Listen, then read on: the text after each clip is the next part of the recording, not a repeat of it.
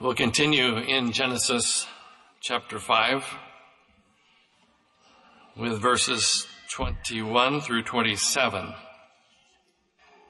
And Enoch lived 65 years and begat Methuselah. And Enoch walked with God after he begat Methuselah 300 years and begat sons and daughters. And all the days of Enoch were 365 years. And Enoch walked with God, and he was not, for God took him. And Methuselah lived 187 years and begat Lamech. And Methuselah lived after he begat Lamech 782 years and begat sons and daughters. And all the days of Methuselah were 969 years, and he died. This is mostly about Methuselah because he is the oldest father on record, 969 years old when he passed away. My grandchildren thought my dad was old. In fact, so much so that they called him Old Papa. I think Gary's grandchildren named my dad Old Papa because to Gary's grandchildren, he was Papa. So you can't have two papas in the same family, so they called my dad Old Papa. And as a result, our grandchildren and my siblings' grandchildren, even to this day, refer to Dad as Old Papa. He died at 92 and a half years old. And that was in 2019, early in 2019. His goal, the last 15 or 20 years of his life, was to live at least as long as Mom lived, because he felt like she needed his care, and she did, even if she didn't know it. But he came close, 8 months, and later my mom passed away. Anyway, Old Papa had 7 children,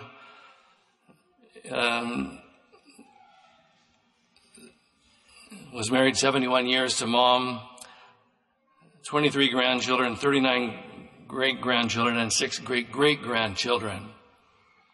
But Methuselah, well, if that constitutes doing well, then he did better. We don't know all of his descendants, but they were many while he lived. And age is relative, I do understand that. At 20 years old, you view those who are in their 40s as elderly. I did when Debbie and I were married. Her parents were in their 40s, and that's how I viewed them. When you're in your 40s, you view those in their 60s as elderly.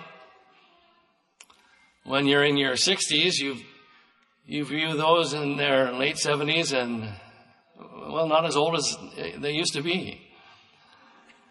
So there really is a relative, but there's 4 points we notice here at the outset in this chapter 5. The first is that man was created.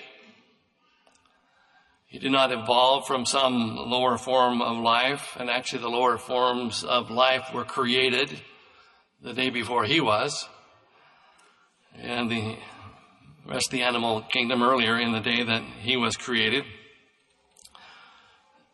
We read that God created man in his own image. In the image of God created he him. And that's the second thing we notice, male and female created he them.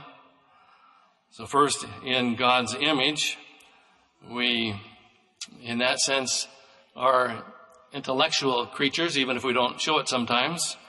But unlike the animals who respond for the most part instinctively, we can reason, we can use logic, we can calculate. So we're intellectual creatures. We are also moral creatures in that we have a conscience which can serve as a guide unless it's seared with a hot iron. The animals don't live with regrets years after making a bad decision. But we're moral creatures. We can make good choices. We can make poor choices. And another element of the fact that we're in the likeness of God is that we are immortal in the sense that we possess a soul that will exist somewhere throughout eternity. So we were created. And we were created in the likeness of God. And that leads to the second thing we note is that unlike Adam and Eve, who were created in the likeness of God, their offspring were created in the likeness of Adam. So whereas Adam and Eve were created with a holy nature, they were created clean in that sense, still had the power to choose. That was the capacity God bestowed upon them by virtue of being in his likeness. But at least in the beginning, they were created in holiness and true righteousness. Well, that's not the case with Seth. He was born with his with the nature of his fallen parents, which was corrupt. Instead of a bias toward good, it's a bias that eventually manifests itself toward evil. Romans 5:19 tells us that one man's disobedience made all of us sinners. But even there, Paul didn't leave us without hope. He says, as by the offense of one, judgment came upon all men to condemnation, speaking of Christ, so by the righteousness of one, the free gift came upon all men unto justification of life. But Seth was born in the likeness of his parents. And as I noted, another element of all of this that we learn in this chapter is God created them male and female. So these men and their female counterparts produced sons and daughters, boys and girls. Those boys grew up to become men, and those girls grew up to become women. And in time, those men and those women had more boys and girls, and thus fulfilled the mandate of God that they were to replenish the earth. Nowadays, I'm told that those who bear children are well, I'm not confident I have this exactly right, but they're birthing persons. I think you ought to take that subject up with a mother and see how they feel about it. A birthing person, by the way, would be like a doctor or a nurse who helps facilitate the birthing process of the mother, or maybe a midwife. But anyway, they produce boys and girls, and it was evident at birth whether the child was a boy or whether it was a girl. And for those who dictate that we ought to follow the science, I feel like we ought to follow the science on that. God bless them and said at the conclusion of that sixth day, it's very good. And it was. When we subordinate ourselves to God's order in all aspects of life, it's good. It's very good. When we step outside that order that God has mandated, it's not as good. And sometimes it ends very poorly. Actually, I think we can say all the time it ends very poorly. And so that is the product of what we're seeing in our society today, when corrupt teachings are designed to dismantle and destabilize the family unit. You end up with a society that's in chaos. But when we hold fast to God's teachings and teach those teachings to our children without apology, then they can be better guided into adulthood and lead a life of stability. So we notice they were created. We notice they were created in the likeness of God. We notice that they begat sons and daughters. And finally, we notice, among other things perhaps that you might notice, but we notice they each died with the exception of one. They died. Whether young or older, that's the outcome. We, with the fall, cannot and do not expect to live forever. Short of the rapture coming, we will live forever in the sense that we have eternal life. But these bodies, as a result of the fall, were designed to wear out. And the fact that each died emphasizes the lasting consequences of Adam's sin. Disobedience to God's order has consequences, and those consequences exist to this day. The fact that the blood of an animal was shed to cover their shame and embarrassment, and also most likely to atone for their sin, did not negate the fact that consequences followed. They were still driven from the garden.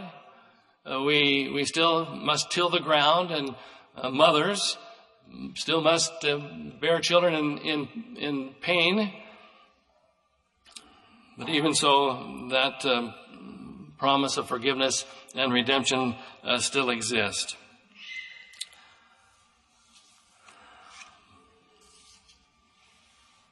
We see a few things from Methuselah. First of all, we see the conversion of his father when Enoch looked into the eyes of that baby boy. Something had happened to him. We might call that a sense of responsibility. We're not just responsible for ourselves and for our own eternal destiny. We're responsible for those we impact. And in particular, fathers are responsible for their sons and daughters. So are mothers. But when fathers abdicate their responsibility, we end up with the degeneration of the family unit that God ordained from the beginning. So Enoch was saved or converted. He began to walk with God. And he did so for another 300 years until he was not, for God took him. But in his childhood, I dare say that Methuselah learned a lot from his father. He learned from his testimony. He learned that his father had a testimony, and we can be confident that his father emphasized the need to his son. You need to have a testimony as well, Methuselah. They no doubt prayed together, looked to God together. That's what fathers do with their children, and grandfathers with their grandchildren. It's one of the blessings of being a grandfather, as we can pray with our grandchildren and have the blessings of doing that without the responsibility of correcting them and imposing measures to make sure that the appropriate boundaries are respected. We've prayed with our children and with our grandchildren, still pray for all of them, of course, but even when they're young, we have the liberty of praying about things that maybe they haven't heard prayed about before. I learned from my own wife that when our own children were young, she began to pray for their spouses. So I took up that cue, and with my grandchildren, been able to pray with them. And when they're only 8 or 9 or 10 years old and repeating after me, or praying on their behalf, we pray thanking God for their mothers and for their fathers and for their siblings, and praying that they'll be a good brother or a good sister in the case of the one granddaughter. But then pray for certain things, and recall praying with one grandchild, and as he's listening and saying to him as just a youngster, and I pray for my wife. And he looks up at me like, my wife? What are you talking about? Well, I was able to tell him, you pray for your wife now. You don't wait until just before you're married or just after you're married and pray about your wife. You pray now. But furthermore, it's an opportunity to instill in them, if you live a life that is pleasing to God, you can pray for your wife, who is also having parents pray for her.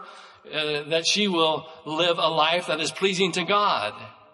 And guess what? When the time comes down the line, and for my grandchildren, I tell them I'll let you know when that time has arrived. But it'll be a while. God will bless that union. But don't expect to live like the devil and then capture one who has devoted herself to God.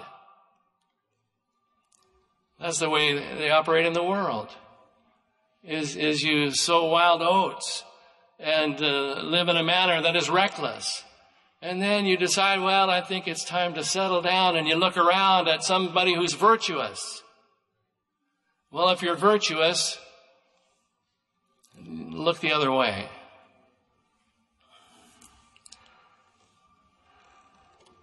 So I'd like to think that Methuselah married a wife that he prayed about when he was just a child.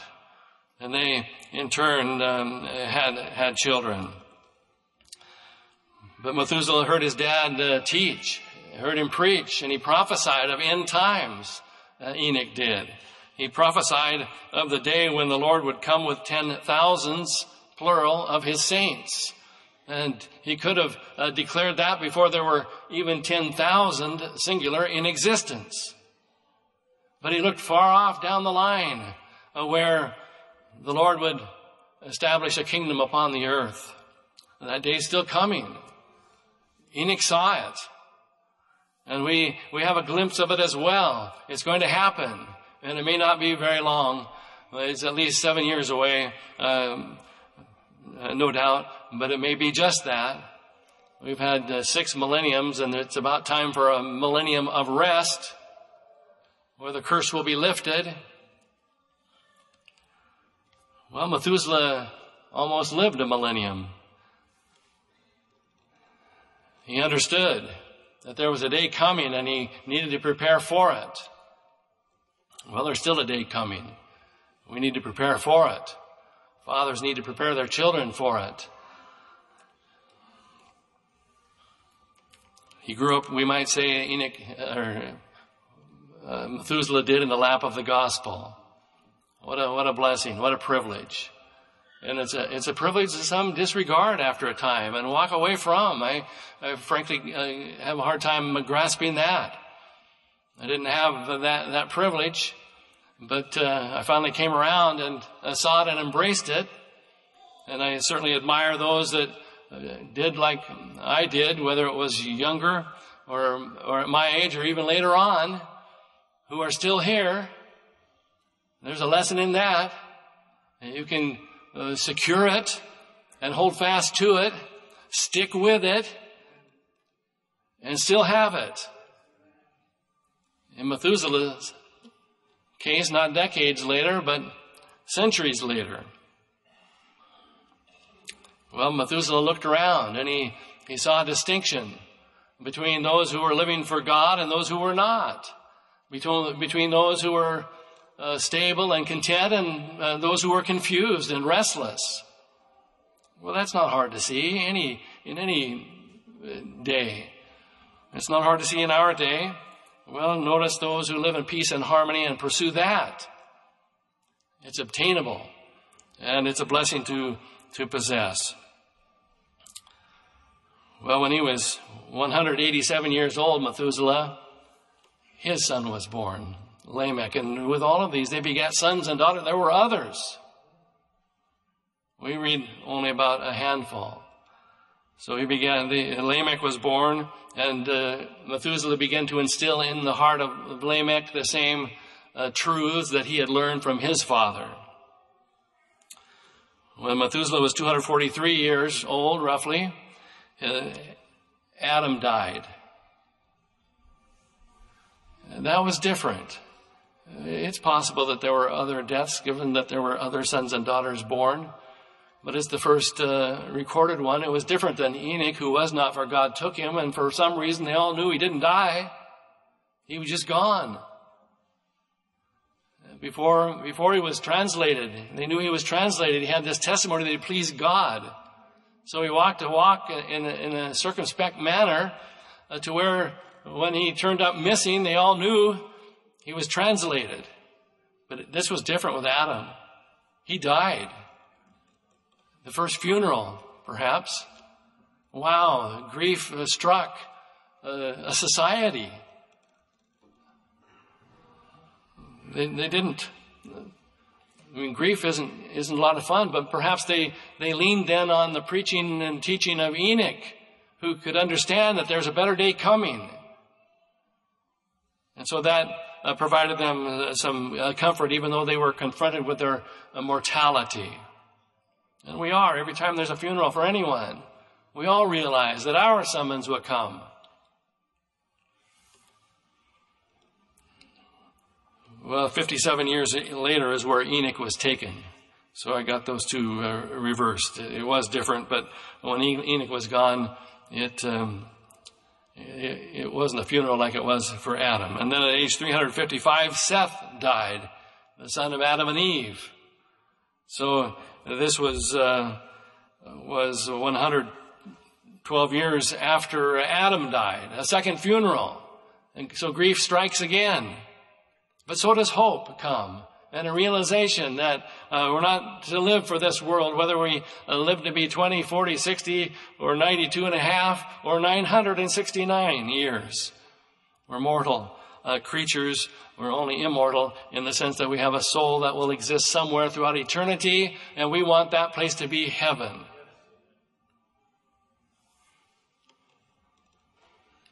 At 369 years old, his grandson, Noah, was born to Lamech. Noah means rest. Lamech felt that there was a better day coming, and perhaps it would come through Noah, though he could not have grasped how that rest would come, and the fact that it would be found in the destruction of nearly the entire human race, because by now the corruption of those who were of Cain had filtered into the better line of Seth. The Bible says evil communications corrupt good manners. And it's very typical that even a generation that starts out strong and solid and holy, over a period of time, there's an eroding of the faith. We're forewarned. It happened. And the last 600 years of the life of Methuselah was spent in the days of Noah. And in the days of Noah, the earth was corrupt. And we're not talking about the planet. It's the people of the earth who were corrupt, following the sinful ways and following the inclination of the carnality with which they were born. It always goes that way, short of the blood of Jesus being availed. Or being availed of. So God saw that wickedness and told Noah to build an ark. And that began when Methuselah was 849 years old. And when Methuselah, at that age, heard the plan that God had for Noah, I'd like to think that he stepped up to his grandson and said, I'll help you with that. And before long, when his grandson wasn't looking, he climbed up a ladder and began fastening the boards together. And that reminds me when Harlan, my brother, saw my dad at age 90 or so up on a ladder cleaning the gutters of the house. And he sauntered over there and said, what are you doing, Dad? And my dad was kind of sheepish, knowing he did not belong on a ladder at age 90. Well, Methuselah was 849 years old. And then 20 years old, his great-grandchildren were born. And when he was age 964, his son died. And became an example of one where the parent did not outlive the child. And grief struck him, as only those who've been in that situation could possibly understand, but it happened with Methuselah. And then at 969 years old, the year of the flood. And I like to think that he died before the flood rather than in the flood. And I suspect it was indeed before the flood. When thinking that before he died, he had parting instructions to Noah as he saw that structure nearly complete. And he just told him, good job, Noah. Thanks for living for the Lord. Thanks for holding the faith. Thanks for sticking with it. Well, we have an opportunity to embrace the faith and then stick with it. It's one thing to start. It's something entirely different to finish. But look around you at those who have been in this race for decades. It's not because it was easy. It's because it was true. It's because the grace of God was more than enough to overcome any challenge or any discouragement that confronted them. It is enough. It's more than enough. We have to start. If you haven't started yet, get started today. Do it. You'll never forget Father's Day 2021. It's the day you got started. And you may not forget it anyway because it's the day you renewed your vows. And you said, I'm going to show my determination and be the example that God has called me to be to those around me.